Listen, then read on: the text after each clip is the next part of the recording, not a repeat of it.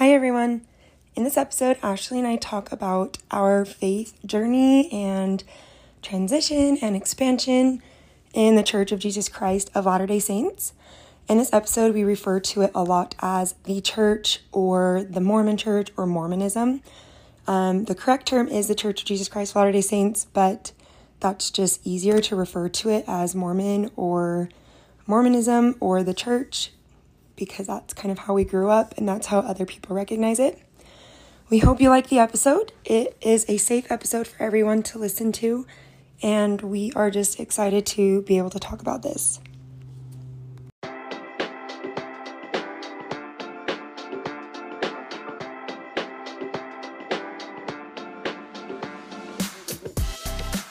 This is Ashley. And this is Ashley. And this is the Double Scoop. No. I messed up this time. I did it on purpose. You brain farted. I did. Well, what's the scoop with you, Ash? Well, last night, this really cool This is both of our person scoop. invited me to her house to make friendship bracelets. Guess who it was? I don't know. She sounds way cool, though. Yeah. Her name's Ashley. Oh my gosh, no way. Yeah. Another Ashley. It was you. What? Okay, yeah, that was so fun. No, it was really fun. Ashley got all these cute, bead stuff from Amazon. And we all made friendship bracelets for each other. Mm-hmm. Like, drew names and made bracelets for each other. And then... Me, Ashley, and our friends Dallas and Brooklyn. Yeah. And we ate Wingstop and had good conversation and watched Taylor Swift announce 1989 Taylor's version. Yes, that was so cool. I felt like I was in high school. Yeah. So, yeah. This episode, we are just talking about our faith journey. And it's kind of crazy that we feel this need even to have this, because some of the comments were like, why do you feel like you need to talk about it at this? All? Yeah. And I just feel like it's actually different because I know a lot of you listening to this knowing what this episode is about. It's about our faith journey. Mm-hmm. A lot of you are probably like, oh, they left the church, da da da da. And me and Ashley actually have very different experiences and journeys. So yeah, I know already based off of the questions we got before this, there were a lot of assumptions, which is totally fine. Yeah. But it's just very sensitive growing up in this culture where everyone that you're like, so many people that you're close with lives their life and their moral values are all the same and their life is all the same. And so when anyone steps out of line, you feel so much shame for it. And I feel like that's why we need to talk about it, is because we've been kind of posting and like, depending on who we're with, like not just being ourselves. Yeah. Because we feel like, I mean, I will speak for me. I feel like I don't want anyone to think I'm bad or I'm different or they can't relate to me anymore. Yeah, same. And it's weird because, I mean, like you were saying, like, why do we need to talk about it? And I know that there's a lot of, like, ex-Mormons out there. I don't even think I would consider myself ex-Mormon. Yeah, I'm not. And by the way, that's our religion, Mormonism. Yeah, yeah. If we haven't said that already. Yeah. But a lot of people will go and, like, bash the church when they leave and like just talk horribly about it and bring as many people down with them as they can. And I get that people have like anger and stuff when they leave, and I'm not going to invalidate that. For me, I'm not here to talk about it to be like, you guys need to leave, I'm taking you with me. Like, I want to talk about this because, like you said, like, I feel like I'm living inauthentically. I've had questions about why I'm not wearing my garments. I've had, like, I just want this out there, and it's not going to be the topic of our podcast for the rest of forever. Like, we're just going to get this out there. We need it out heavy there. on our minds and hearts right now. So that people know us, know our hearts, know where we're coming from, know our stories and our journey. And then the ball's in your guys' court after that. Like, if you want to judge us, if you want to hate us, ask more questions, whatever it is. Yeah. Also, I will say also, me and Ashley, I would consider us even in different steps right now. Yep. Which is actually cool. I mean, it's crazy because when we've had conversations with people about where we're at, like our really close friends, we have them together. Yep. And people assume we're in the same place because we're having the conversation together. And just like this podcast, like we're having this conversation together, but we're actually in different places. Like I have not left. Like I still, I'm not in, but I'm not out. I'm still and I reserve the right to change my mind. Yeah. I'm going to say that a lot. Everyone does. Everyone does. Everyone has the right to do whatever they want whenever they want. Yeah. I think. We even have different reasons for like questioning and stuff. Like completely different. Our lives are very different. And so while we're very similar in all the ways, I think this is cool because I think we can relate to a lot of people. It's weird because I'm that girl that I feel like I'm not Mormon enough to fit in with the people that are still very active. And yet I'm still too Mormon to fit in the people with people who have left. And so that's kind of my stance right now, but we'll get into all that. Like I'm excited, but I just wanted to say that we're just different people. I like, you kind of went over it. Like like if someone were to ask you just passing by, what's your like, where are you at right now? What would you say? I always say I'm not in and I'm not out. Yeah. That's literally my answer. Yeah. Because I haven't decided, like I know we'll get into it, but there's still so many things that like ring true to me. But then there's so many things that like I was taught that don't. Yeah. And so it's like, do I have to make a decision of if I'm in or if I'm out? And I'm kind of in this limbo stage. And I thought at the beginning of going through this that I had to make a decision and I had to rush into making a decision. But I'm just realizing that I'm just going to take my time in this stage and wherever that brings me.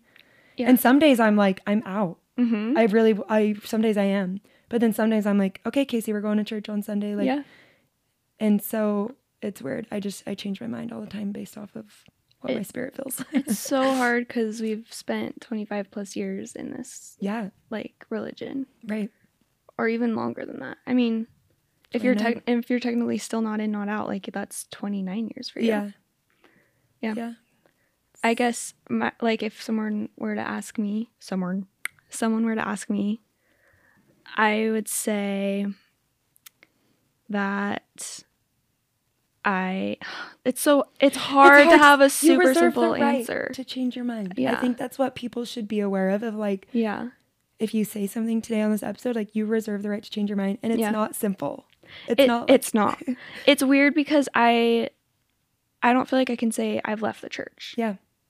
But I also don't consider myself Mormon anymore. Yeah. I don't know. It's so weird. But it's like it is ingrained in me. Yeah. Like literally everything that I've been taught my entire life is intertwined into every part of me. It's so hard to just be like, leave it behind. Yeah. And I don't know if I ever will. I don't know if I'll ever remove my records. I don't know if it will ever come to that. But right now, I would say I don't have plans of going back. Yeah. So that's my super simple answer. Because people, like, I know that people have said like, oh, well, if they left, then all their beliefs have left with them. And I think that, like, I'm sure you'll talk about this, but I'm sure you still believe in some of the same things you were taught. And so it's yeah, I'm not Mormon, but do I still believe in some of the same things? Yeah, I do. Yeah. So it is weird to say that. Yeah. Yeah. Like, when you said that your whole life. Yeah. But you're like, yeah, I grew up Mormon, don't believe it anymore, or whatever it is. Yeah. And we're not here to convince anyone either. Oh, no. The purpose of this episode is literally, we even talked about before, like, I know some people were asking specifics of, like, what made you question or what was the first thing that made you question.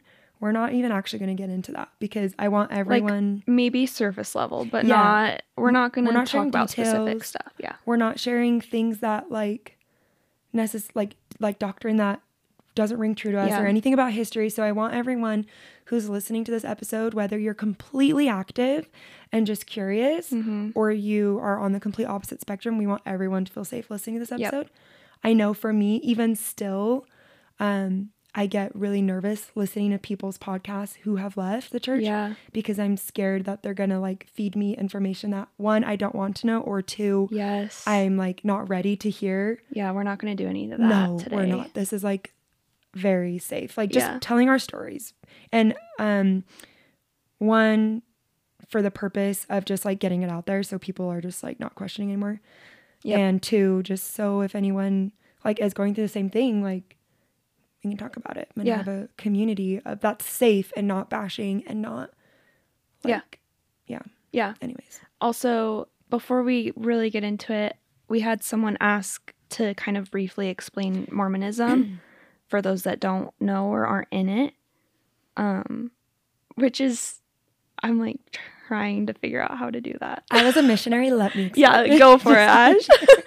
The Church of Jesus Christ of Latter-day Saints is the belief that, and actually, I feel bad about this because I haven't studied a lot of other religions to see if this is their belief too. But like our story is that we are the restored gospel of Jesus Christ. So like Christ was on earth. He restored his gospel. There was a falling out. I literally feel like a missionary right now, like bringing me back. And Joseph Smith, I should have these dates down, in the early 1800s, was on the earth and I was on the earth. I feel so awkward right now. Anyways, he was searching for the true church. Mm-hmm. There was a lot of different churches. He had this vision where Heavenly Father and Jesus Christ came to him and said, "There's no true church. Here is the fullness of my gospel." Gave him the priesthood, we call it. I know a lot of other churches say that. Yeah. The power to receive revelation and things like that. And then the Book of Mormon is also like the cornerstone of our church. So it's basically another testament of Jesus Christ, saying like Christ came to the Americas and he taught the same thing here in America. And then, so that's like the foundation of our church and like kind of how we got started. But the like beliefs of it is like that we are the one and only true church on the earth.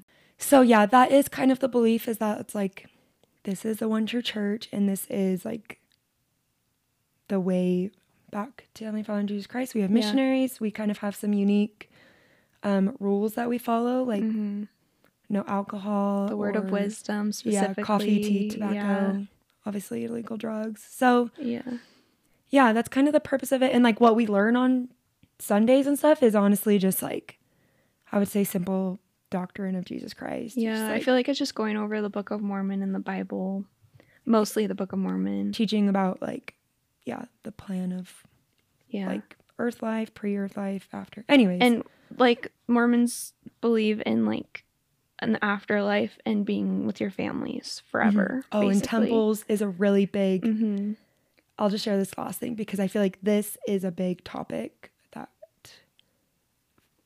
for me is a little bit more difficult. I don't want to like get into too much detail, but the belief that like, so we have temples here on earth and you have to live these like very, I guess like elite standards to get into the temple, but the temple is the way that you can be with your family for forever. So like we are raised our whole lives to want to get married in the temple. And it's like, it's such a goal to want to get married in the temple. And it's very beautiful. Like temples are so beautiful. Like I loved my wedding day. No regrets.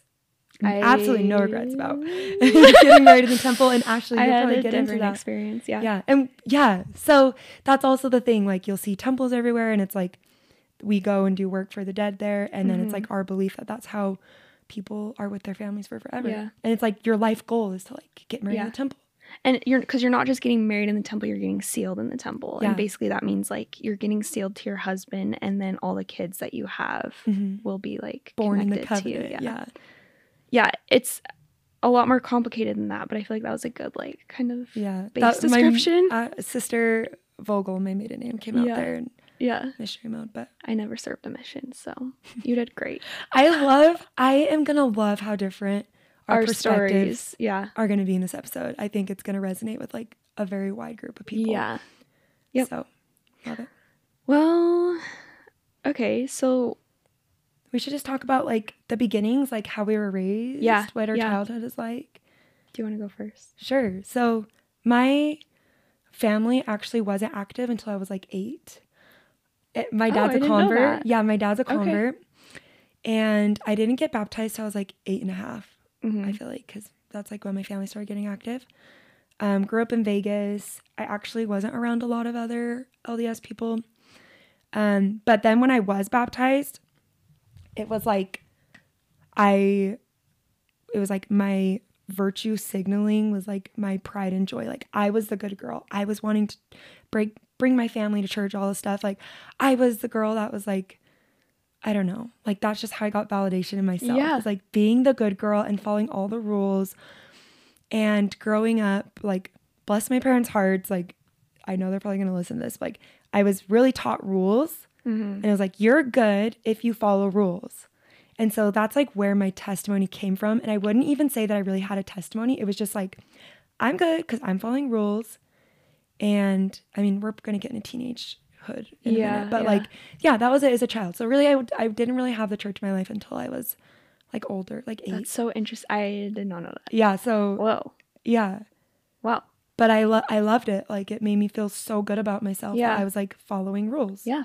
And I was so damn good at following those rules. Yeah. Like, so good. Yeah. And I would like judge my parents for not following them. So That's judge so my funny. siblings, judge my friends. Yep. Oh, and so I grew up in Vegas, so I wasn't around a lot of other Mormons. Yeah. And when I did move to Utah and everyone was Mormon, When I did remember you it was move so to Utah? weird. When I was like 11. Okay. 11, 12. The summer going into 5th grade. Okay. It was so weird. I remember like across the street, there was another family and I remember being like, are you Mormon? They're like, yeah. And I ran home and I was like, Mom, they're Mormon. Like, it was so weird for me. And then I go to school and everyone's Mormon. Yeah. And I was like, what? This is so cool. Everyone's Mormon. Like, I feel like at the age of like 8, 9, like people don't, like kids don't really care about religion at that age. So I feel like, were people asking you about it at school when you were in Vegas? I remember, I remember getting baptized and it being a really big deal. Yeah. And I brought my scriptures to school.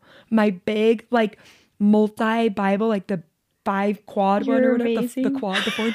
I'm telling you, I was a good Mormon girl. I brought my scriptures to school and I remember actually getting in trouble for it, which is kind of weird because I was like preaching to other kids and they were like, okay, you can't like do this at school. Being a missionary at school. Literally.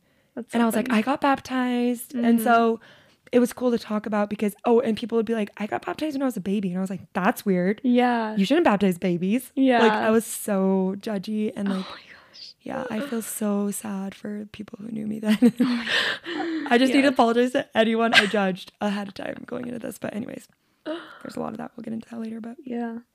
So that was my like childhood. Okay. For me, so I grew up in Washington State. Moved there when I was in like halfway through kindergarten, so I don't really remember anything else. I was born in Utah, but moved to Washington. And like, I don't know, there wasn't really anything impactful that happened to me in my childhood. Like, my religion was never really brought up in elementary school at all, like ever. Yeah. Like, I wasn't a weird kid. I wasn't like me. I don't know. I just feel like that age, it's almost just like you're just a kid and like it's so surface level at that point. At least it was for me. Like, no one really. Yeah.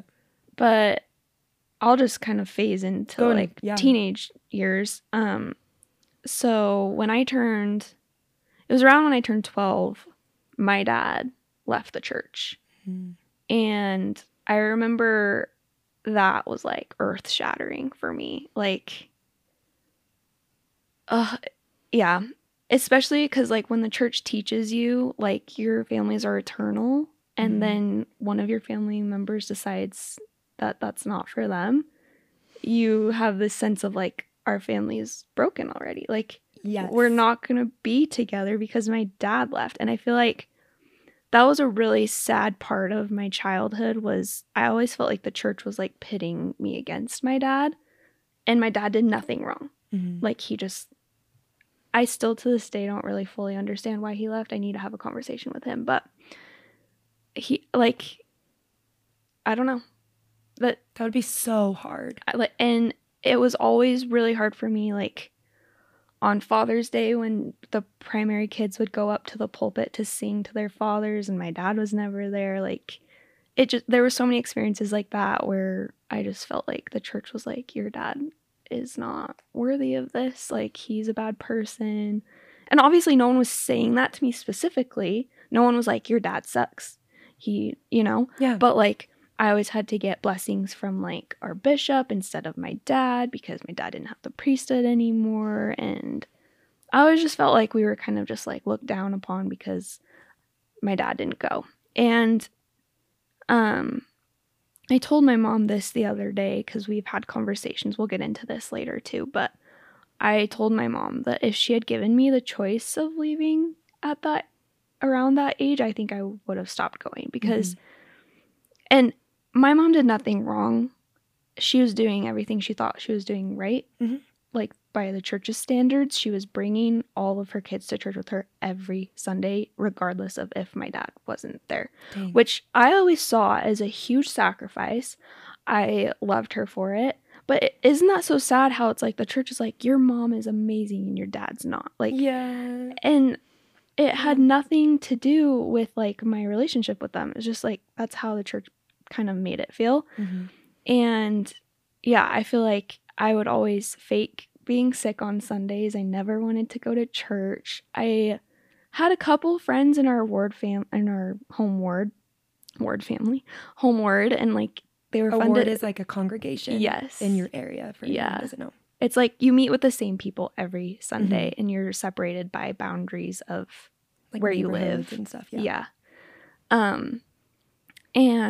yeah, I was in the same ward almost my whole life until I moved to Utah. And so I had a lot of really close-knit relationships within the ward.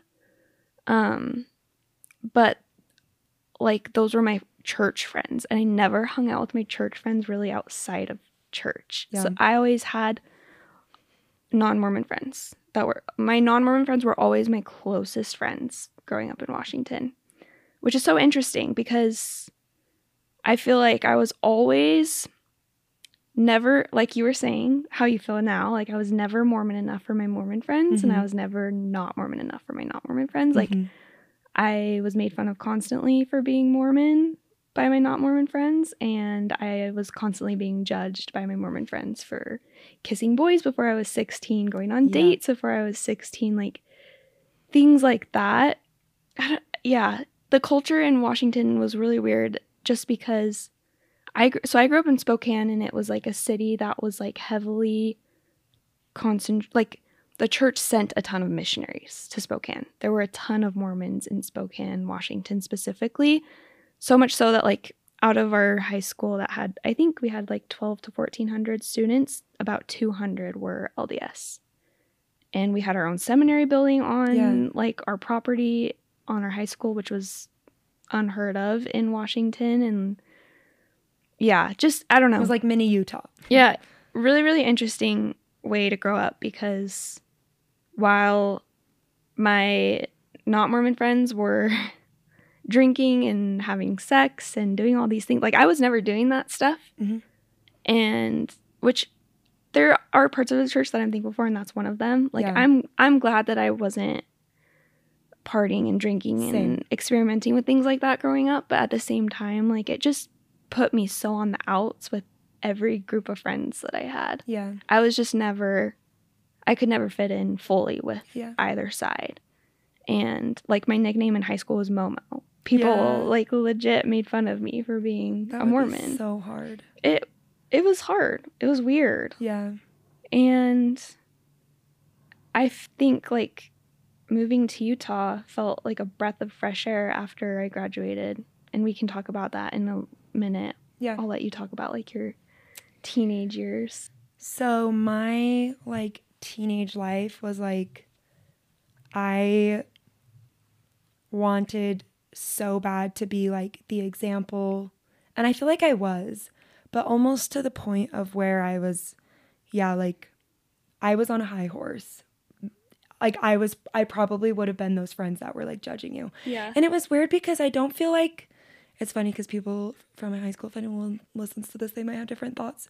I don't feel like I was like a weird Mormon where it's like too much and you like can't hang with people. Like I was normal, I feel like, but I definitely judged anyone and everyone who drank, who had sex, who wore tank tops, who wore short shorts, like modesty. I judged people so hard, and my best friend all through high school, Nicole, I judged her so hard because I wasn't allowed to do those things.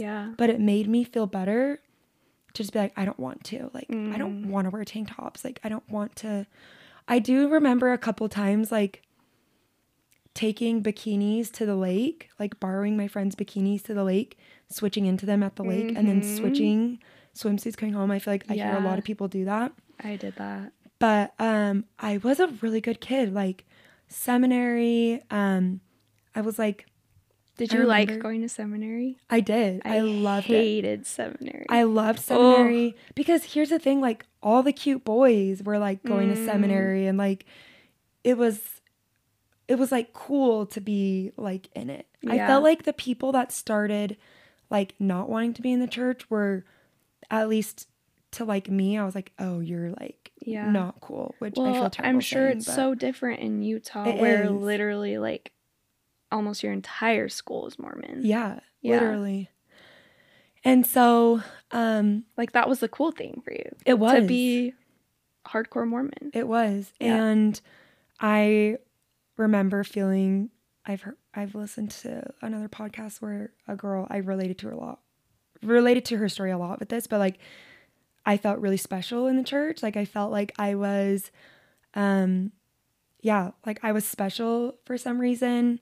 Like I was like a leader in my young women's group and all the stuff, and then like girls camp, I was always kind of the leader. And okay, I did love girls camp. Okay, girls camp. I loved girls camp. I literally went after I graduated high school one more year. I was a super senior. I went with Kennedy, my sister. Oh yeah. Yeah. Did Addie go? Was that her first year that you went? Your sister? That's like a big reason I went. Remember. Yeah, I loved girls camp. Yeah. I loved church, but also my experience is different from yours because all my best friends were in my ward. And the kids in my neighborhood, like even the boys I would hang out with were in my ward. Yeah. And so, and I was the girl that I felt like I needed to save everyone. If boys in my ward were making bad choices, I would go and like cry to their moms. Yeah. Like I was so, I feel really bad for myself because it wasn't coming from a place of love. It was strictly like virtue signaling, and I was getting all my validation from being the good girl in the church.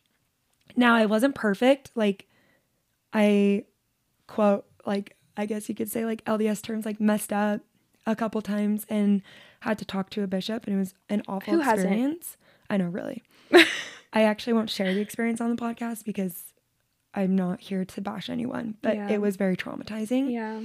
And made me feel like a very terrible person. And I felt a lot of shame.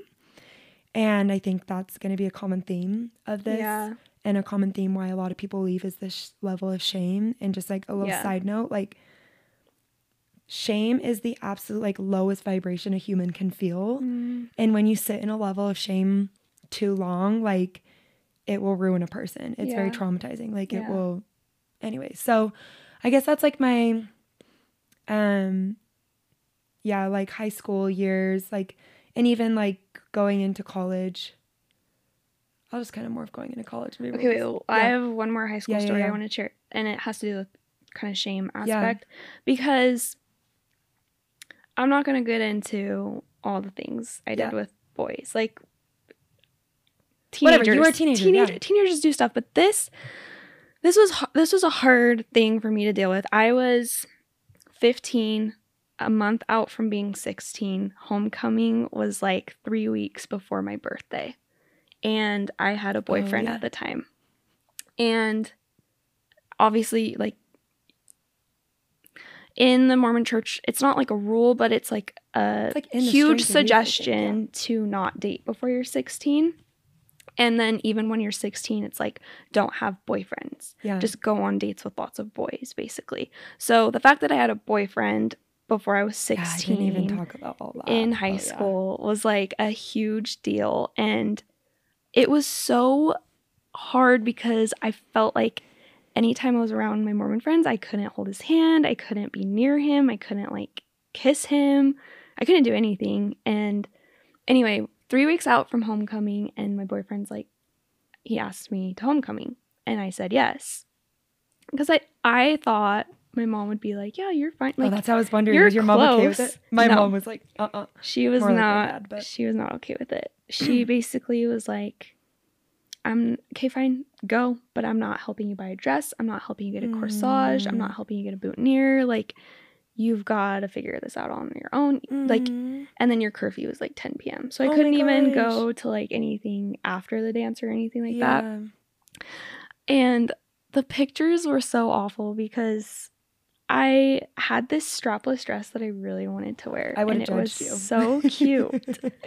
But I wore a shade shirt underneath it. Oh no. Because I was like, if I'm going to go to Yeah. this dance, at least I'm going to be modest, okay? Yeah. Because Aw. I knew there were going to be other Mormons there that Mhm. were 16 and older, and they were going to see me, and they were... Because everyone knows when someone turns 16 Yeah. in the church. Because either the You boys go have to- their eyes set on you, or you have your eyes set on someone, and you're like, okay, when we're 16, we can go on a date together. Mhm. And so everyone knew that I wasn't 16 yet. And I went to this dance, and I didn't have support from my mom. I didn't get any pictures done by my parents. Like, it was sad. It was my Your first first dance experience with a date, and it was just kind of like, meh, sad. That is really sad. Yeah, and it's like, I literally went to a dance with a group of people. I didn't drink. I didn't have sex. We were dancing. We were having fun. Like, I didn't do anything bad, but it was such a shameful experience for me, which is so sad looking back Yeah. on. That is Did you really have sad. anything like that? I was just like not allowed to date, obviously, before Yeah. I was 16. And I actually did. There was a boy, my first dance. I don't even know if I would technically count this as my first dance. Yeah. I didn't even really know the kid. It was a girls ass boys dance. Mm-hmm. And the kid that I ended up going with, it was in March. It was called Preference. I think it was March. And I turned 16 in May. And this boy's date like bailed on him or something. And so all the girls in my ward that were 16 Yeah. like begged my mom to let me take this kid. Oh. And I was like, Mom, I don't even know this kid. And Yeah. I literally didn't. Yeah. I don't even know him. And I ended up going with him. Yeah. So that was my first dance, but I wouldn't even, it wasn't like a formal dance. Yeah. We wore like church clothes. Yeah. And my mom was actually cool with it. My dad was so not cool with Yeah. it. But the whole modesty thing, like Mm-hmm. I remember that being a huge deal. Like Yeah. I wish I could have worn like tank top dresses or like Same. sweetheart dresses, Yeah. but I would really hard judge girls that did, Yeah. including my best friend, because Yeah. I was jealous that I couldn't. Mm-hmm. Anyways, and it was again a virtue signal. I'm like, Yeah. I'm gonna be the girl in the only girl in the group that has a modest dress. Yeah. And I like pride myself on that, which is really sad. Yeah. Oh, it's so funny because in Washington, every person that wasn't Mormon was wearing a strapless, sleeveless dress Mhm. at every dance. Mm-hmm. And all the Mormons were wearing full cap sleeve Yep. dresses. So you could tell. And it was We should so... post pictures of our prom. Oh my gosh, we We should. will. Yeah. But yeah, Yeah. such an interesting way to... I mean, both of us. Like, it's so funny to hear you speak on your experience growing up. Like, because... I don't want to say this in a mean way, but like it doesn't surprise me. Yeah. I feel like I really wonder what my life would have been like had I grown up in Utah. Yeah. Like maybe I would have been the same as you. Yeah. But I just always felt like, I don't know. And like one thing too is I would go to church for the community and for the social aspect of it. I never liked sitting through sacrament. Classes were boring to me. When my teachers called on me to like answer a question about the scripture we were reading, I wasn't paying attention. I have no, like, to this day, you could tell me scripture stories. I won't remember that. I never like learned them. Yeah. I just didn't like it. Yeah. And then Young Women's was fine because it was just like all us Fun, girls and girly, yeah, but and I had really I will say I had good Young Women's leaders that I really loved and looked up to, and that was something that I feel like was awesome about growing up in the church, is having like women figures in my life that weren't just my mom. Yeah. That was really powerful for me too. I did like I that loved my aspect. young women leaders. Yeah. Like, I could tell them anything and everything. Yeah. Luckily, I had a really good experience with mine. Yeah. I know some people who don't, but So, I don't know. I was not your typical, like, go-getter Mormon. yeah. I was always just kind of, like, there because I had to be, because Mhm. my mom kind of made me go. Yeah. And, And I was like dragging my family.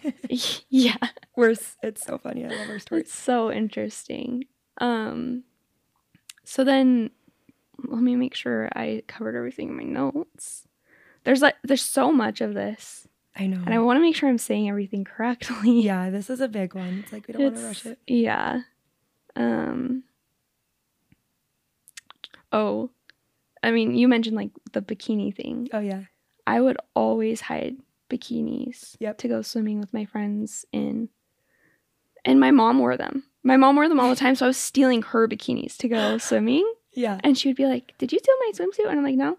No, I didn't. And she would only buy me one pieces. I was like, yeah. And tankinis. When I could wear tankinis that like showed an inch in my stomach, I was like, I'm so hot. But like all of my friends were wearing bikinis. Yeah. All of them. Oh my gosh. I had a birthday party. Oh my gosh. I had a birthday party. Yeah. And it was a swimming party. We live in St. George. Everyone has a pool. And I had to put on my invites, no bikinis allowed. I literally had to put that so girls could not wear bikinis at my house. Gosh. And I remember there was a girl there who didn't have another swimsuit and she wore a bikini.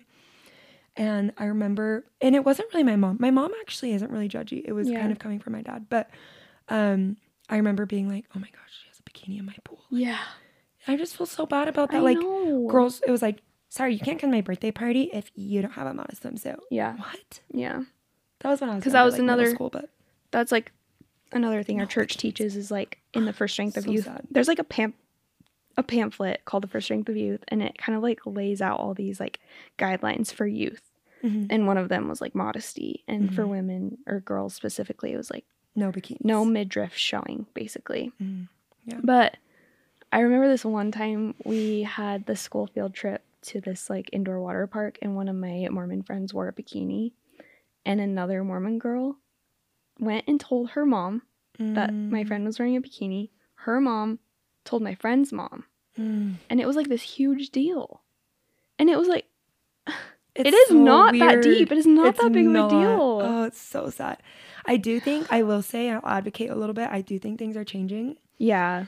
Which I hope so. Is good. Like in talking with people, like my sister-in-law, I love her because she's lives in Canada, and I think the church is so different there. Like she's one of those young women leaders that are cool, where she's like, yeah, I'd rather people just come. Like, yeah, she's like, if they're gonna wear a bikini to an activity, great. I'd rather them just come to the activity. Yes. Like, doesn't matter. Yes. So I think a lot of people who've had our experiences are now growing up and leading the church, which I think and I hope is getting better. Yeah. But it doesn't mean it wasn't traumatizing for us. Totally. And that's not to say like these are our experiences. Yes. I know someone in another ward or a different state or whatever might be like, that was not my experience at all. Yeah. And that's fine. We don't speak for everyone. No. And I don't speak for you. Yeah. And you don't speak for me. And like, this is just all different. This is just all the stuff that's led us to where we are now, basically. Yeah. Okay, so yeah, let's talk about like our college years. Yeah. So again, still very extremely active, going to Institute. I remember so I made friends with it's actually cool because I made best friends with a lot of people who did not grow up in Utah. All of them were from like Nevada, and they're my very best friends, and they were really cool, and they helped me see like Mormons outside of Utah. And like I loved how they were because they weren't so rigid on things. I was still very good, like never had a sip of alcohol, never like did anything that like we would consider bad. Yeah. I put that in quotations for people can't hear me, but like I'm still a very good girl. I do remember one thing, the first thing that kind of did not sit right with me. And I think I'll just say this right now and I'll get into it deeper later. My whole questioning right now is I'm not going to say like, oh, things in history don't upset me or whatever. Like, yeah, there are things that like, basically my whole questioning now comes from like self-attunement.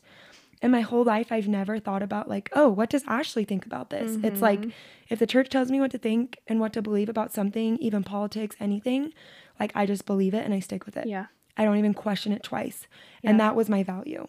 That's the thing about the church, is it literally lays out everything for you. Yeah, like you don't even have to make choices. No. And I know that it works for some people. Yeah. But like it put me in a teeny tiny box my whole life that I hated.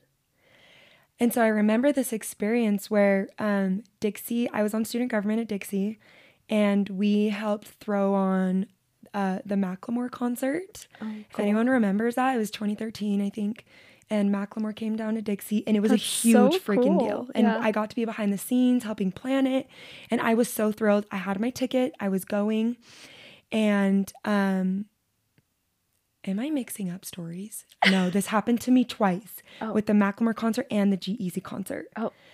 A leader in Institute came out and said, and I might be paraphrasing this wrong, so people who were there, and if you're listening to this and you heard it different, like that, I might be saying it wrong. But Yeah.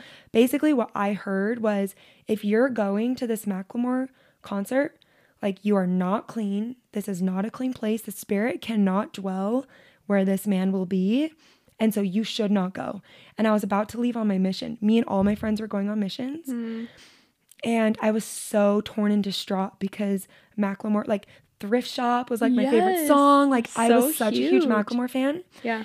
And I, like, literally could have been probably backstage with him. So crazy. I literally helped plan the concert. I showed up to the concert before, set up, and I left. And I did not go to the concert. No. And I do regret it. I regret it a lot. That's sad. Yeah. And then I showed up after to clean up everything.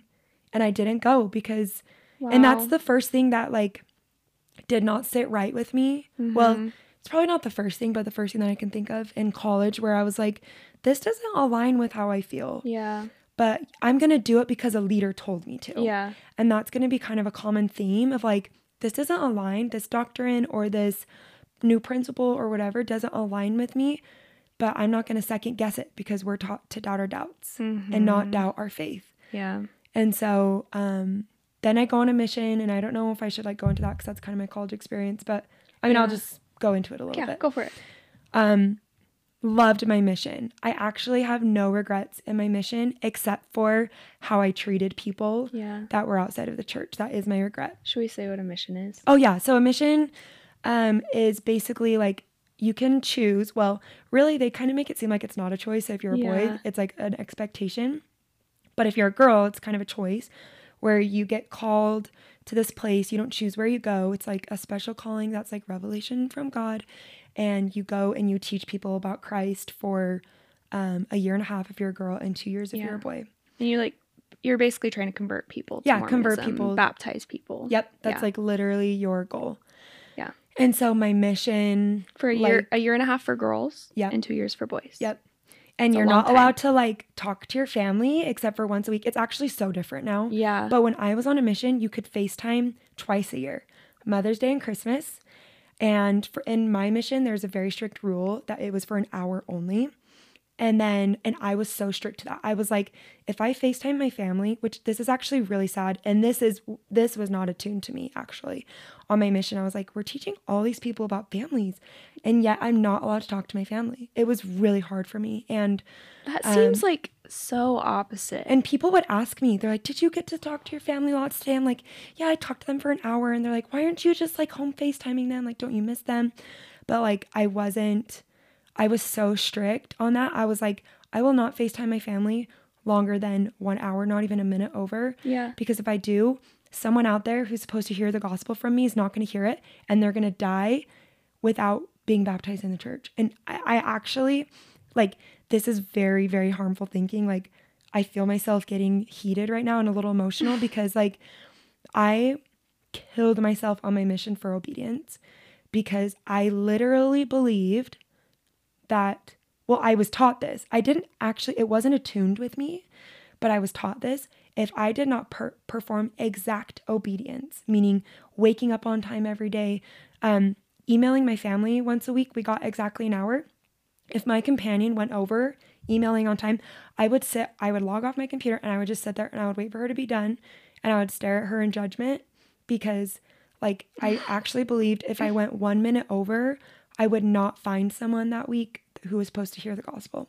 That's so sad. And I would, like, cut off communication with my family. Like, so the mission, so that was my negative experience, I'll say, with the mission. And then also me just going into people's home being like, you can't get baptized because you drink coffee. And, like, the thought of that, like me, like 19, 20-year-old girl going into people's home and telling them they're living their lives wrong, like I just approached that wrong. That's not everyone's experience in the mission. I'm just going to say that's how I did because, again, my experience with the church is rules equals good. Yeah. If you follow rules, you are good, and that's how you're blessed. I didn't understand like the depth that a lot of people gain from the church and until later in life. Yeah. But my mission, like I learned so much from it. I met so many amazing people.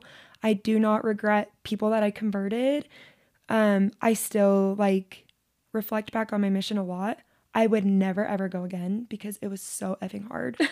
And mentally, like I felt shame every single day in my mission. If I didn't study hard enough, if I didn't pray long enough. So sad.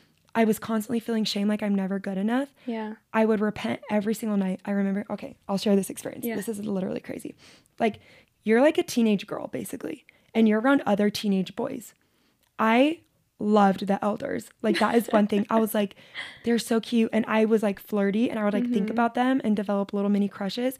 And then I would come home every night and I would sit on my knees and I would write in my journal and I would write down every bad thought that I had that day about an elder. And I would say, and I won't do it again tomorrow. And I would say, Heavenly Father, this is me being accountable. I will not think about this missionary or this elder tomorrow. And then I would go back in my journal the next day. And if I did, I'm like, Heavenly Father, I'm sorry again. And I would write it down, all the thoughts that I had that were inappropriate, which literally was just like me wanting to be around missionaries that I thought were cute. Yeah. Which is so natural. But like, I was exact obedient. And I remember like crying and feeling so much shame in my bed, being like, I'm not going to find someone now because I am thinking of this elder in my mission who's really cute, and this person's not going to hear the gospel. I'm not having exact obedience. Like, there's literally a talk out there for missionaries that's like, lock your heart on your mission and don't think about anyone back home or anyone. And it's just like, anyways, I'm like rambling at this point, but no, that was really hard. My mission, it's interesting. I loved it because when I was good, I was like on top of the world. And I mean, you're at the highest spiritual point in your life, but I also was not attuned to myself at all. And I felt a lot of shame. Like, I sat in shame a lot in my mission for emailing 1 minute over or for waking up 1 minute late. Yeah. So that's like really, really, really hard, is this like concept of like rules equals blessings, and you do not get blessings if you don't follow the rules. So that's my mission, and I met my husband on my mission too, which I'm grateful for. Yeah, that's a good thing. Yeah, lots of good came from it. I'm not gonna bash it, but I'm like still traumatized by some things. So that sounds hard. Yeah. See, for me, like a mission was never even in question because I just knew I would hate it every single day, and I feel like if I did go out, I would definitely try my hardest to come home. Yeah. Oh, I did. Did you? I literally remember thinking about, like, my first holiday was the 4th of July. And I remember thinking, how can I get hit by a car just enough where it will like break my arm, but not bad enough to kill me, that I'll get sent home and live an honorable mission? That was legit a thought. Like, how can I injure myself? Because if you're not familiar with the Mormon culture or religion, like people that came home, it was like super hard judged. Yes. They're like, oh, the entire community. They weren't worthy. Like, they probably weren't worthy, and that's why they came home early. Yes. And that was the immediate thought that everyone had. Yeah. Either they weren't worthy, or they just weren't good enough, or like hardworking enough to be out there. Yeah, which is really sad because a lot of people would come home for like mental health issues. Like, oh yes, I should. Missions are so, like, just from what I've heard, like mentally grueling. Yeah, literally sun up to sundown. You're not allowed to think about yourself. You're not. This was my experience. I'm not speaking for everyone's mission. This was purely my experience. Yeah, and there's so many extra rules on a mission that you don't have in Mormonism when you're just like at home. Yeah. Yeah. Like, don't look at boys. Yeah. It was, but also such a beautiful experience. Like, I definitely developed myself and converted myself, I would say. Yeah. Like, I gained such a strong testimony of Christ, and the testimony, anyways, it was really good for me. Yeah. But also really traumatizing. Man. Yeah. So your college experience. So college was interesting because I moved from Washington to Utah. All of my Mormon friends were... So here's the thing about college, being a Mormon. BYU is a Mormon college. It's Mormon ran. It's like owned by the church. and it's in Utah. There's one in Utah and there's one in Idaho. And the Utah one is more prestigious. And Hawaii, yeah. The Utah one is more prestigious. The Idaho one is more like you go there if you can't make it into the Utah one. And the thing about BYU is they don't have in-state, out-of-state tuition. You just, if you're Mormon, you get cheaper tuition if you go to BYU. If you're not Mormon, you don't get that. It's That's like so weird too. Mormon, like, not they Mormon. Want more diversity, like right. And for me, I was like, I don't want to live in Washington anymore. I'm gonna go to Utah. That's where all my I had a lot of extended family that lived there. That's where all my Mormon friends were going. And it's so interesting thinking about it now because I'm like, I wasn't really close with a lot of Mormon friends. I mean, I did have a few for sure, but like, I was like, thinking back, I'm like, why did I want to go to BYU so bad? That's so weird to me that you wanted to go to BYU. But I think it's way cooler for people who are out of state because me growing up, I was like, I do not want to go. Yeah. But it's actually like cool for people who are Mormon and out of state. Well, so I applied to BYU, UVU. UVU is it's a Utah college, but it's not owned by the church. Yeah. But a lot of Mormons do go there. Mm-hmm. And then I applied to BYU Rexburg, Idaho. I did not know that. Yeah. And I got into BYU Rexburg and UVU, but I did not get into BYU. And I remember being so devastated because that was another thing too. Like the church really wants you to like get good grades your whole life. And I think I graduated with 3.82. That's good. Which honestly, pretty good. That's really I had a 4.0 up until my senior year, and then I got really bad senioritis and I just lost motivation. Anyway, so I think that's kind of like anyway. But UVU offered me in-state tuition because of my good grades. And so I was like, great, I'll move to Utah. I'll still get the Utah experience. I'll live near BYU campus. I'll get to be with all my Mormon friends. And I was so excited to finally be living in a place where I was finally going to be like accepted and just like no one would question me. My beliefs are the majority of what everyone else believes as well. So I was anxious. I was ready to get the hell out of Washington. Say heck, that's right. That's such a Mormon thing to say. Anyway, but moving to Utah was really interesting because my parents were still living in Washington. My family was still living there. I had a lot of extended family living in Utah, but this was like the first time in my life where I was like, on my own, I can make my own decisions. I don't have to go to church every Sunday, but you're still so heavily influenced by Mormonism because you're in Utah. Everyone's Mormon. So I moved into an apartment with 6 random girls. I didn't know anyone in my apartment. We all got along pretty well, but it was weird because I remember like waking up on Sundays being like, I'm so tired, I don't want to go. I remember having like 9 o'clock church, which is always the worst. And I was like, I don't want to go today. And so I would just pretend to be sick. Yeah. And my roommates they would always like knock on my door and be like, Ash, are you coming with us? Because that's the thing is like, we would all go together and we were all holding each other accountable. They were all holding me accountable. And you literally can't escape it. It's insane. And like, I would go to church mostly for boys. Yeah. Like I wanted to go to meet boys. I went for the social aspect. Mm-hmm. And then I quickly realized how much I hated YSA wards, which is a YSA ward is young single adults. It's where you go like in college. You're not in a ward with like families and like kids. You're literally there to meet someone and get married. Like that is the sole purpose of a YSA ward. Young single adult. Yes. And like I would get so anxious because every time I got a calling, I was like, what is it gonna be? Like I literally never fulfilled my calling duties, and like I don't know. And tithing settlement, like I never paid my tithing. Mm-hmm.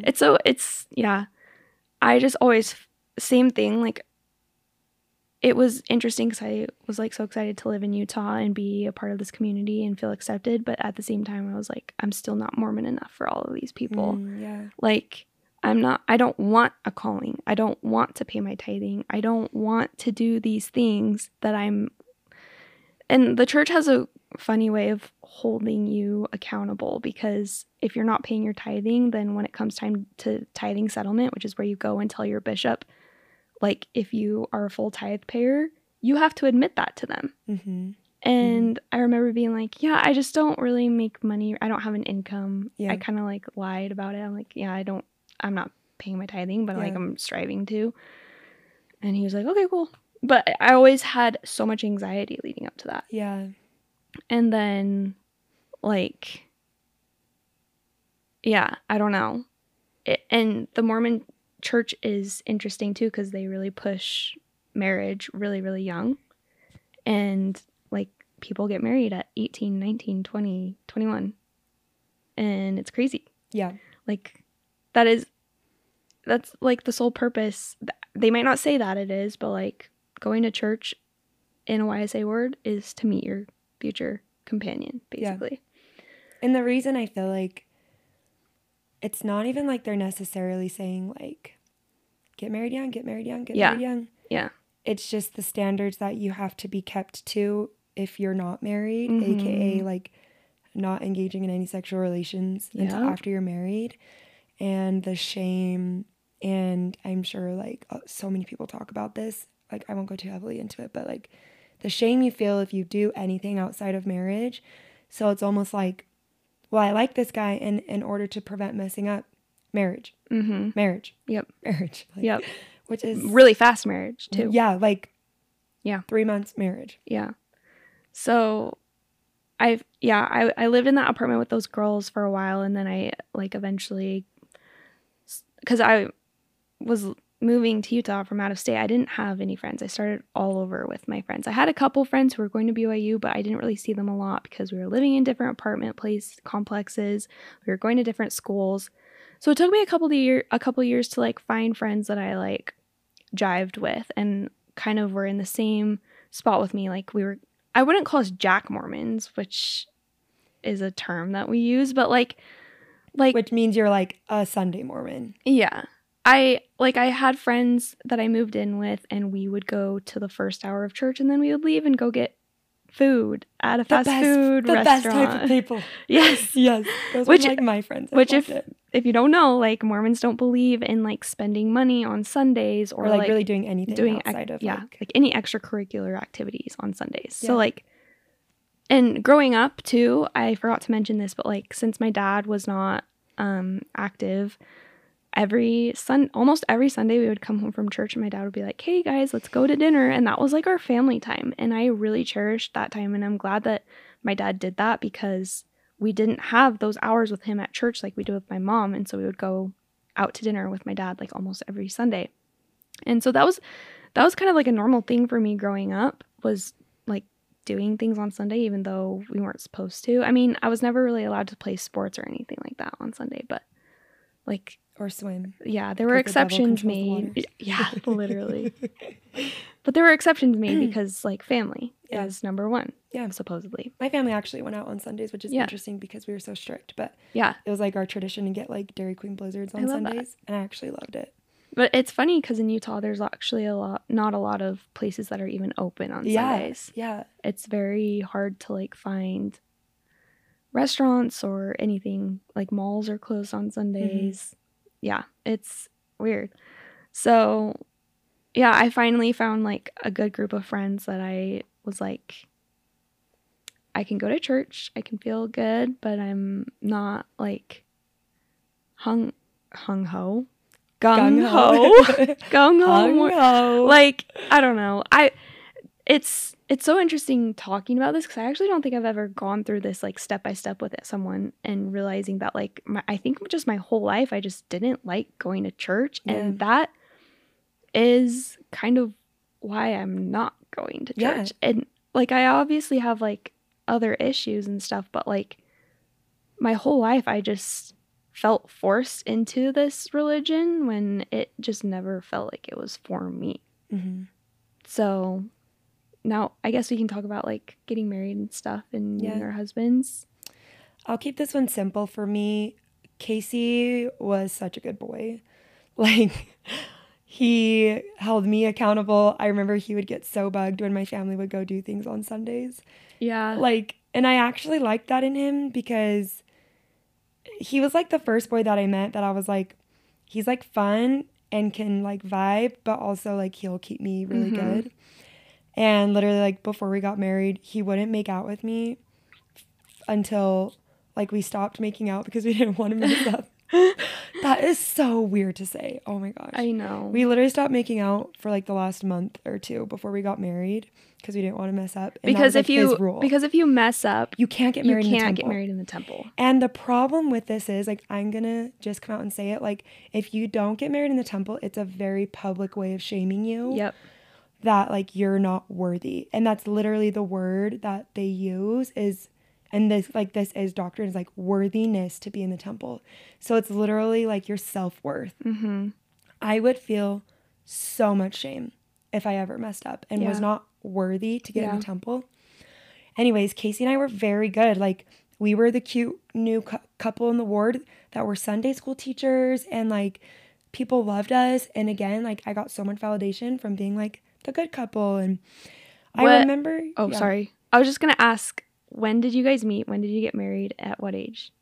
Yeah. So we met. Okay. So our story, I mean, I don't even know if we can count this. We actually met in the MTC Honor Missions in 2013. Is that when I went?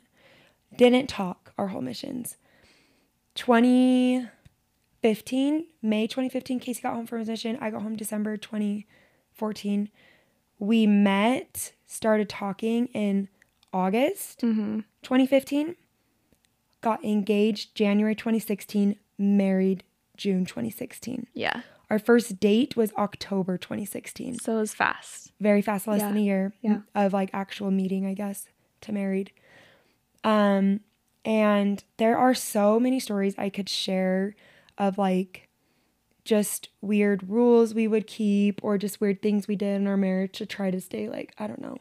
Like once you're married, it's like, I'm good. Like we paid our tithing, like we did everything. We were Sunday school teachers. I remember we would start like ditching church some Sundays to go snowboarding. Yeah. Which was really fun. And I remember being like, oh, this is an option. Like I'm an adult and I can do this. Yeah. But I will just go to when I started doubting, but then I won't get into that and I'll stop there because it was kind of early on in our marriage and I was the first one too. And it was, well, actually, there were a lot of policies and things that came out that I'm not going to like go into detail with that came out when Casey and I were married that I had big issues with. And I remember being actually upset. Like I felt very angry. Yeah. And I would bring them to Casey and he was very good at grounding me and being like, well, like this is probably why they did that. And he was always like the strong one, which is weird because I was so strong growing up. But then like, I don't know, I just started getting this sense of like self-empowerment. So anytime I had an issue with anything in the church, Casey would always be like, well, think about it this way. So I remember in 2021, when I had my first, I guess I would say faith scare, faith crisis, which now I don't want to call it a crisis. It's faith expansion. A couple other people were leaving that were close to me. And I just had the guts to be like, why'd you leave? Yeah. And I actually listened to them because in the church you're taught, do not look at any outside sources. Everything is anti if it talks bad about the church.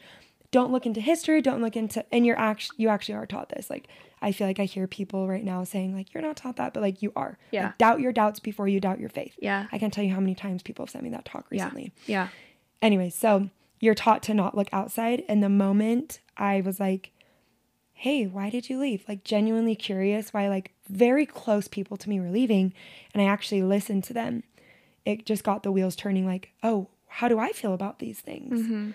Like I've never even questioned myself. And when I have, it's like, just have faith, just have faith. So 2021, I said to Casey, like, I'm really scared because now I have questions and I've never had questions. And he said to me, like, you can lean on my testimony. And I remember feeling really safe with him. Like, okay, like he's going to hold me through this. We're going to get through this. So I'll pause on my story right there. But yeah, 2021. But I did have a lot of things that absolutely did not sit right with me. Yeah. That were like current things coming out. And I just ignored them. I was like, doubt my doubts before I doubt my faith. Totally.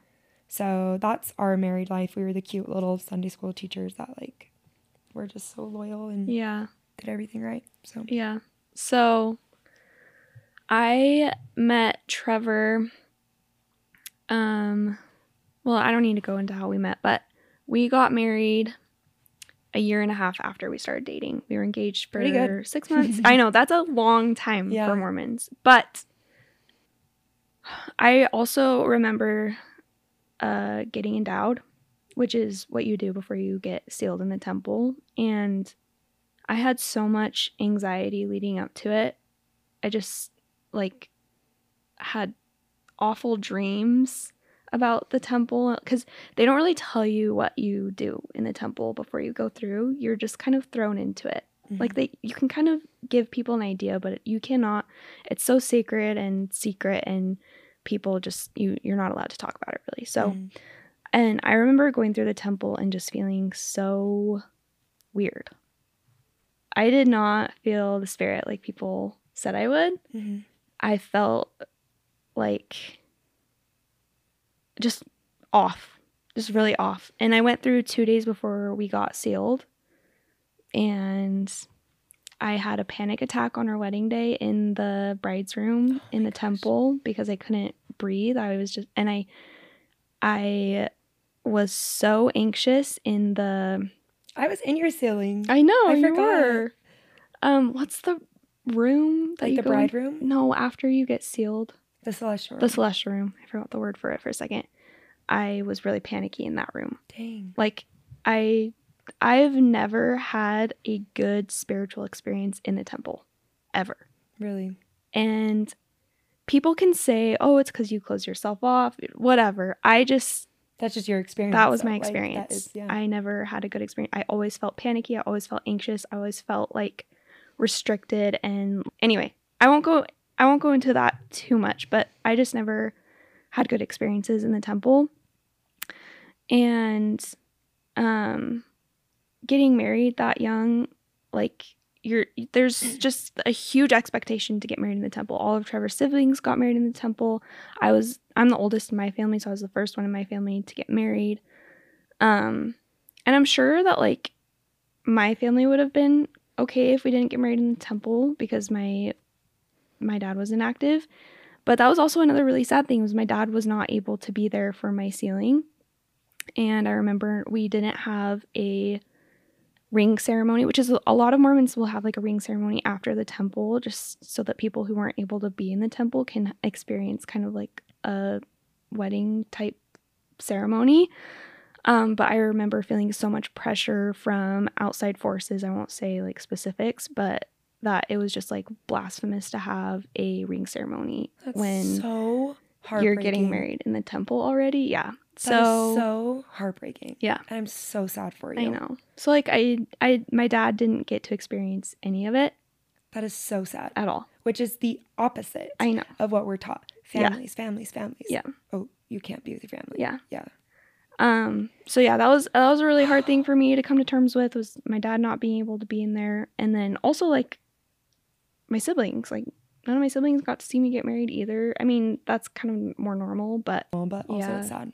There's a lot of pressure on us specifically, and I know there is just like on a lot of couples to get married in the temple even if you're not ready for it. Yeah. Like I was ready for marriage, but I don't think I was ever really fully ready to go through the temple. And looking back, like I don't know if I ever was ready to be in the temple. I never had a good experience, really. And I didn't really touch on this, but when you go in the temple, you just like make promises, like really high level promises to God. Yeah. And so like before you get married and all this stuff, so like when we refer to like being ready, it's like not only are we like ready to experience the temple, which I'm going to speak for myself. Like I actually had an amazing experience. Of course, we're going to be opposite. I had an amazing experience in the temple. I loved the temple. Casey and I would go on dates to the temple. Sorry, I'm not trying to take your No, I'm glad you're speaking about it. But we would go on dates to the temple, have very spiritual experiences. Yeah. Even now, I look back at some of those moments and they're still very sacred to me. Yeah. So like, I love the temple, but you have to be ready to keep very high level promises in the temple. And they are very strict in the temple. You like talk about how serious it is if you break those promises, which makes you very scared to break those promises. Yeah. And people do, like, but anyways, like, I don't know. It's just a way bigger commitment. Like, if you mess up with a boy after you've gone through the temple, you have way more serious consequences than before you had gone through the temple. So, it really is a thing that, like, you have to be ready for. Like, are you ready to make those promises? And are you ready to just experience that level of... But the hard part is you don't really know those you before don't know. you go into you it. don't, yeah. Yeah. I remember we would go on double dates with you guys to the temple. Oh my gosh. Because that's the only way I would do it. Because they separate men and women in the temple. Mm-hmm. So I couldn't be or do things with Trevor. Like, he couldn't help me. Yeah. And so I was like, we're only going to the temple if we're going on double dates because I need another girl there to help me get through. Because it's like a very extensive process, and there's a lot of things, and you have to remember. You have to remember a lot of stuff. You have to know what you're doing. Like rituals and stuff. Yeah. And like, there's obviously people in the temple to help you, but I always felt so stupid. I'm like, I've done this a couple times and I still don't get it. Like, and I just didn't enjoy it. Yeah. I didn't like it. Yeah. So, yeah, I mean, that was kind of like the beginning of our marriage, but like, I did it because it was expected of me, and it was the thing to do. It was the thing to do. And for the first couple of years of like Trevor and I's marriage, it was really hard because we were like, when you're a young married couple going into a family ward, like, people don't really try to get to know you, especially in Utah, because a lot of young couples just kind of like cycle out of wards because they're either going to school for like a year or two and then they move, or like no one's ever really like just there to stay. And a lot of wards will have like kind of cliquey aspects to them where there have been people in the ward for like 10 plus years that all know each other and they all have these really close bonds, and then you're just a random young couple coming into the ward and no one really tries to get like Trevor and I moved into this ward that we're living in and had a lot of really hard experiences in it. Like, we that's one thing that I actually don't like, is we immediately got a calling in, we were teaching 16-year-olds. Yeah, calling is like, it's like a job within the church that you're not getting paid for. Yeah. Yeah. And it's like revelation from God, supposed to be for you, so they make you feel like really special, like this is called for you. Yeah. And we got called to teach the 16-year-olds, which That's we what loved. Casey and my calling was. I loved it. But the thing that sucked about it was that we were getting to know these 16-year-olds and none of the other adults in the ward. Yeah, that's actually kind of weird. Yeah. If you think about it. Yeah. Like, you don't get to know. Yeah. Yeah. And so like every week a new person would come up to us. Are you new? Are you new? And we'd been in the ward for like a year or two. And we're like, no, we're not new. But also at this time, like we were traveling a ton because I was a wedding photographer. We were out of town a lot of weekends. And we told our bishop this. We were like, we're going to be out of town a lot. We're going to have to find substitutes a ton to help us teach our class. And he's like, that's okay. Like, this calling is for you. And anyway, there's a lot of drama around that. And we got our calling taken away from, like, we were released from our calling because of a man in our ward who had a power trip. And then we were just, I don't know. There's a lot of weird experiences that we had in our ward. And then 2020 hit, the COVID pandemic, and everyone was advised to stay at home. No one was going to church anymore. Everyone was doing church via Zoom meeting. And Trevor and I just got, like, we never were on those Zoom meetings. And we just kind of got used to, like, not going to church.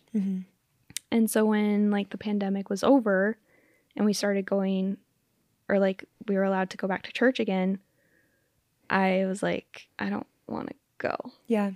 It was like the first time in my life that I didn't go to church and I didn't feel guilty about it because the church was even saying stay home. Yeah. So, and it felt so good to me. You're like, wow, I'm finally making a decision that's like, true to me. Yeah. Yeah. But then once the pandemic got a little better and people were allowed to go back to church again, we started going, and then we still every week would get questions, are you new? And then one day I had this experience in Relief Society, and this is one thing that I have an issue with in the church, and I understand that a lot of people really like having callings and we had this thing called visiting teaching, which is where you would have for women, you would have a partner and you would go visit a few women in the ward every week. And I hated that. I always avoided it. Me too. I never did it. I did not like it. I mean, I did it sometimes, but I hated it. Yeah. And I see how that would be super beneficial for people who don't have family nearby. They don't have a lot of friends. Like, the church is their community and they need that.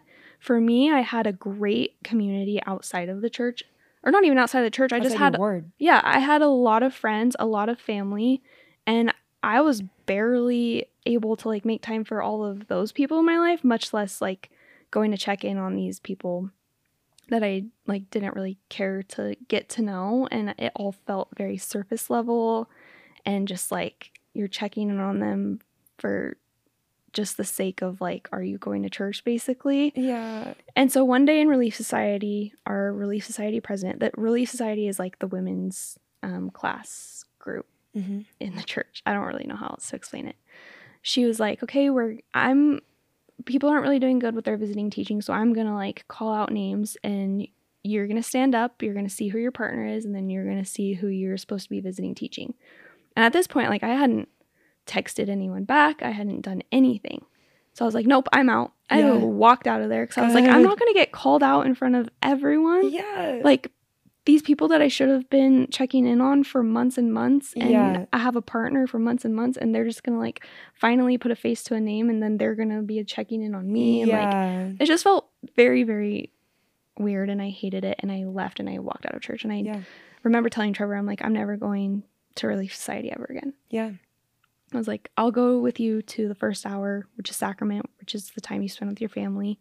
I was like, I'll go with you to sacrament, but I'm leaving after that. Yeah. And he was like, okay.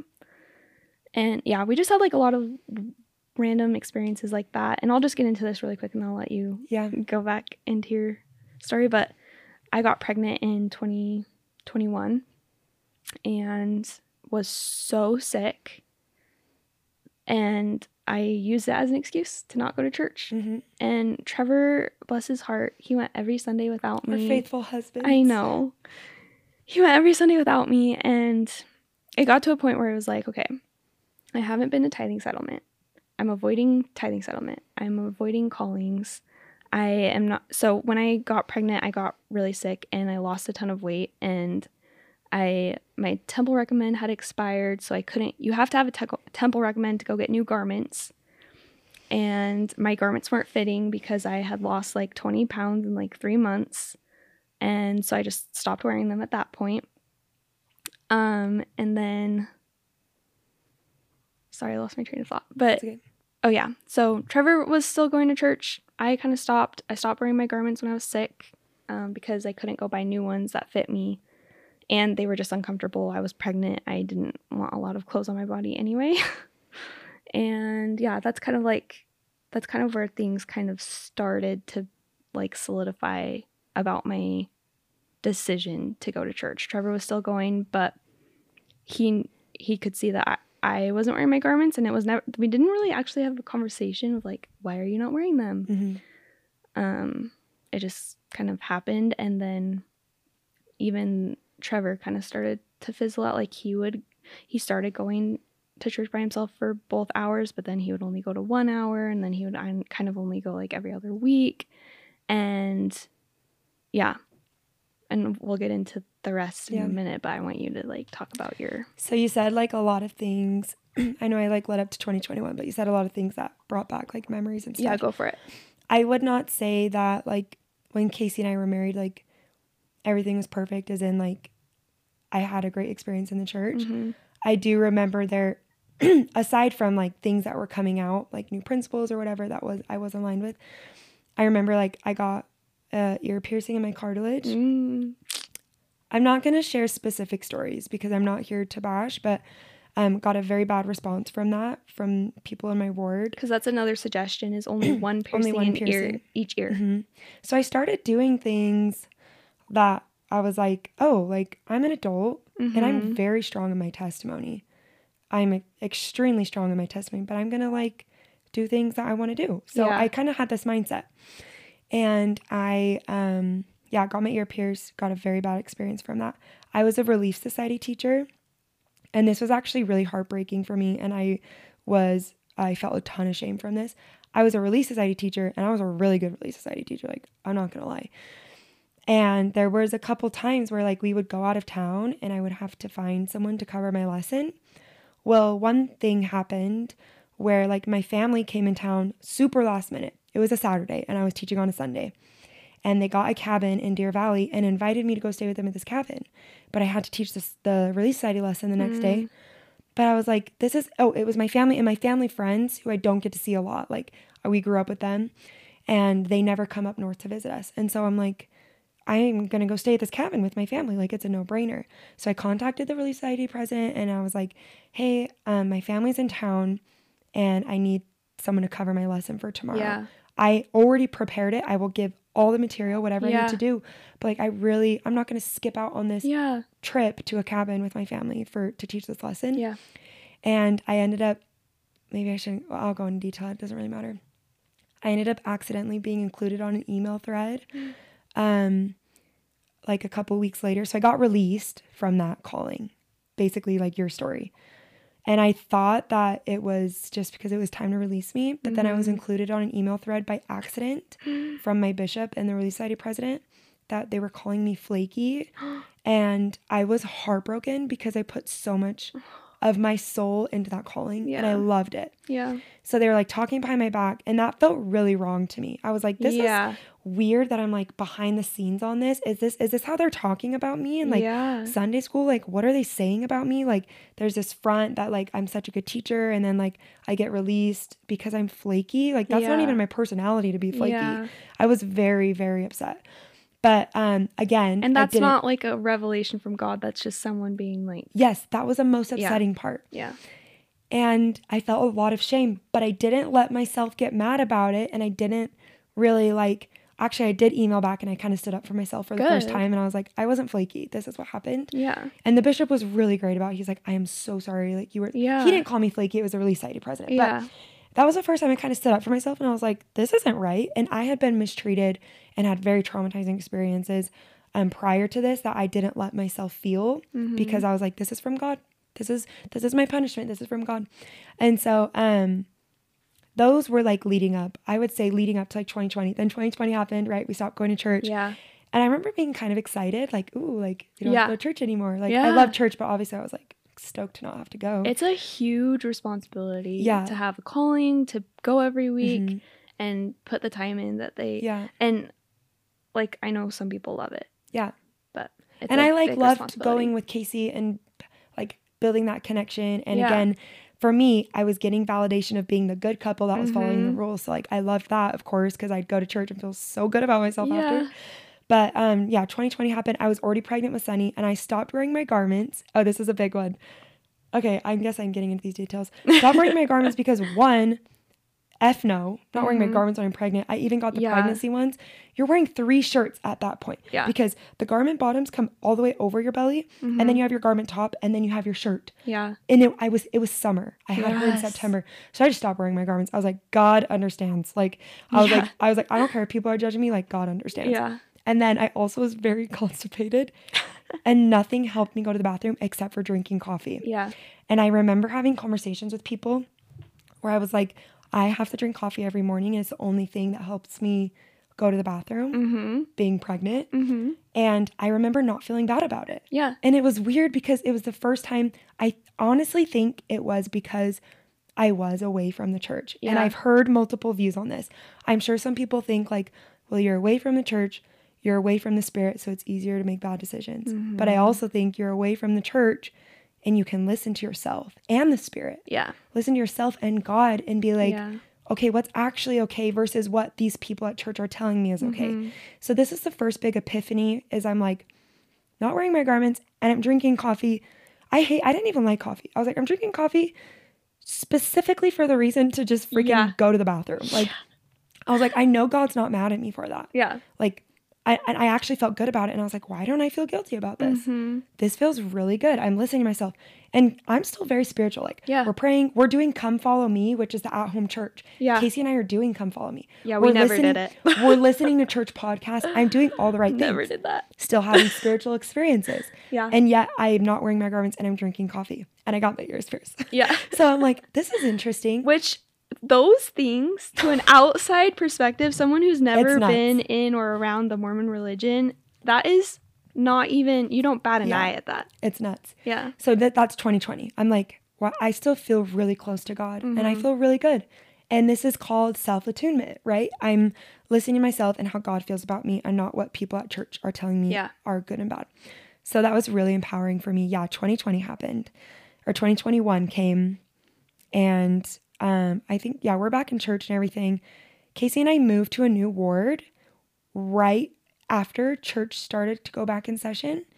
And we went a couple times, but I had a newborn and COVID and having a newborn. So again, like, our excuse for not going was like, I have a newborn in the middle of COVID. Yeah. And it's winter. Yeah. And I'm not going to church. So duh.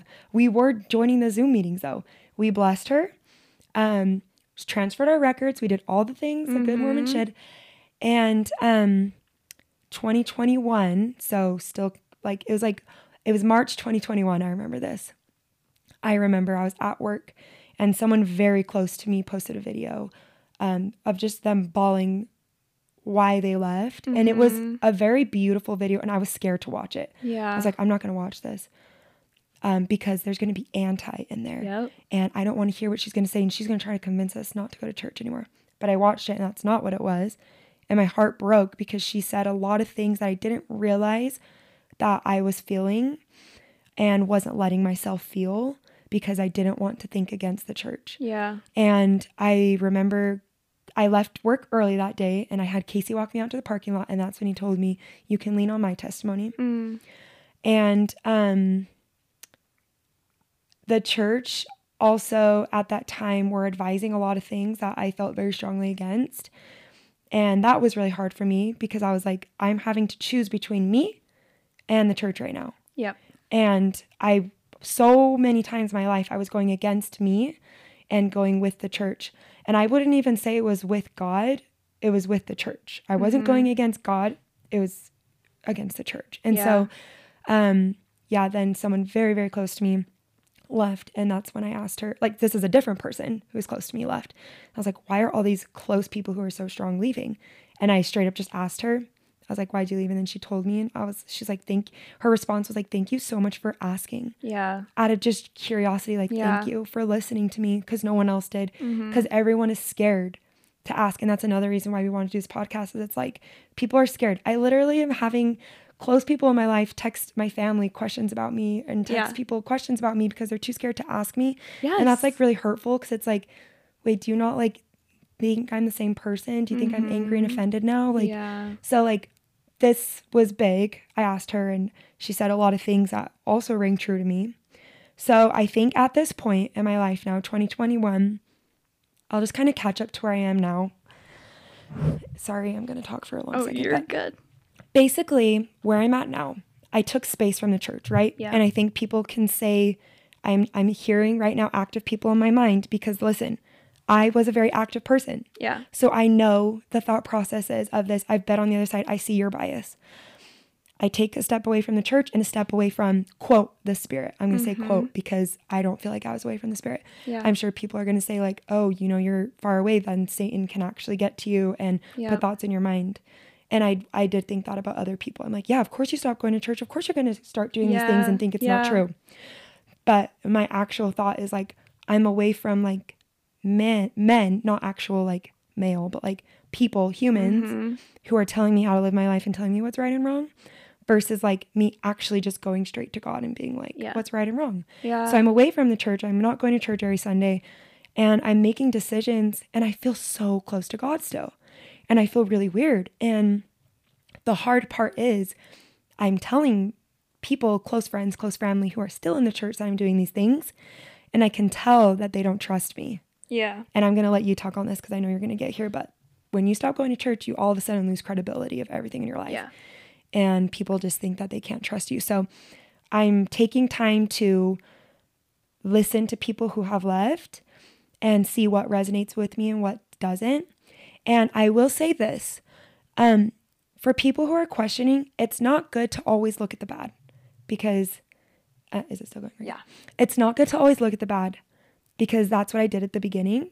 And if you're only looking at the bad and you're only looking for the bad and you're looking at things that challenge your belief, you're only going to see the challenges of your belief. Yeah. What I had to start doing, and this is what I've recently been doing. So I guess things that have led me to decide that I'm not in anymore, but I'm also not out. Yeah. Is of course like things in the history, but of course people combat that by saying like people are people and da. But there's things that I learned that are fact that was not shared with me that are upsetting and that don't align with who I am. Mm-hmm. But then current teaching and current things, because I was away from what people in the church were teaching me, and I actually have had crazy spiritual experiences in the last year that like I could cry over. They're so sacred to me. And I would still compare them to sacred experiences I had while I was in the church. Yeah. I think that both can exist. I've been very close to God. I've spent more time praying in the last year than I ever have because I've changed it to meditation and just like different ways. And I talk to God all the time. But now I'm finally like, okay, I am actually realizing there's a lot of doctrine taught that cause me so much shame and so much hurt, and it doesn't align with me. And I actually don't believe in some of the core doctrine, and I just don't. And I know that's like hurtful to say, like I want to get emotional saying it, but it actually feels so good to be like, what does Ashley believe? And what does Ashley believe is best for her family? And actually like, hey, let's take time to talk to God today and think, like check in with God. Like, hey God, how am I doing? I'm doing good. I'm doing really good. And I feel really good. And everyone always says all these things that you're taught your whole life. Like, oh, but they don't know true happiness. I know that there's people listening to this podcast right now that are thinking that she's not truly happy. I know it. And if you're one of those people, that's fine, because I was too. Well, I've seen your growth, like spiritually, whatever, and I can tell. Just, you are happy. Yeah. Happier. Yes. I know people are like, oh, you probably just don't feel, and I know this because I literally thought this, you probably actually feel happy because you're not feeling shame anymore. Yes. I'm not feeling shame anymore, and it's good. Yeah. Like you should, God, like my God that I believe in does not cause shame and does not bless you over super simple things. Over like drinking coffee. I would feel so much shame. Like at the beginning of doing all this stuff. Then when I was away from being taught it, I was like, wait, I actually don't feel shame. I'm so happy. Yeah. And so basically, like, I don't know, we'll probably go back and forth a few times. Like, I'm at a point now where I'm not only looking at the challenging things, I am looking at the good things, and I'm at a point where I am deconstructing, and I'm like, what does sit well with me? What are the positive things in the church and just in spirituality? Like, I'm not only looking in the church, it's such a small frame. Yeah. There's so many things. Like, I'm like, okay, who actually is God? Like, who do I believe God is? Because like, the God that I was taught is a very just God, and he needs to get justice, and you need to have Jesus Christ because he's the loving one, and God's the guy who holds down the hammer, and you have to have Jesus who's going to advocate for you, because otherwise like God wouldn't let you be with him. Like, I don't believe in that God anymore. Yeah. Like, I believe in a God that, especially because I'm a parent. Yes. Why is there a God out there that wants you to not be with him or break up families because they're not following rules? Yeah. And I know I literally hear people now that are like, it's not that, like, it's also very hard coming out with these things and being vulnerable because it's like, I've been on the other side. I already know what everyone's exactly saying. If you are an active Mormon, we know.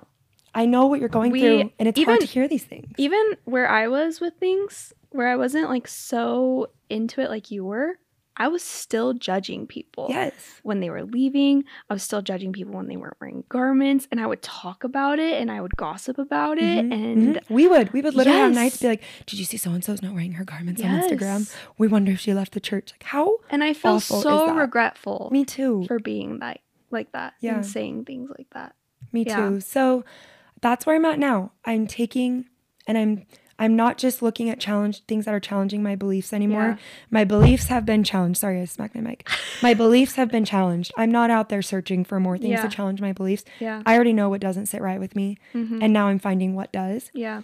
And that's why I say I'm not in, I'm not out, because every day I find things that I'm like, I do love this belief and I don't love this belief. So, and I reserve the right to change my mind. Maybe one day I'm like completely out of everything. Maybe one day I'm like completely back in. Yeah. I don't know. I'm going to reserve the right to change my mind. But that's the big thing for me right now is I think the hardest part about this is like being on the other side, like people who are still very active in the church, like I see through your lens, but people who have never been outside the church will never see through this lens. Exactly. And they think that you don't know what's best for you. And I have so much more to share after this. I'll stop here. You're good. We'll go back and forth, but that's the hardest thing is like, I know what's best for me. And all the people out there who think that, who are sad for me right now, that breaks my heart because they're not happy for me. Yeah. So word vomit. I'm done. That was a lot. Oh, you're good. I am about to speak a lot too. Yeah. Thank you so much for listening to this episode of The Double Scoop. If you liked what you heard, we would love if you could help us out by leaving us a review on your favorite listening platform. This is going to help us grow and bring on really cool guests in the future. And then if you want the inside scoop, no pun intended, on behind the scenes or corresponding pictures and videos for our episodes, you can follow us on Instagram at The Double Scoop Pod. We're so grateful for your guys' support and can't wait to connect with you on social media. You can tune in for a new episode every Tuesday. See you next week.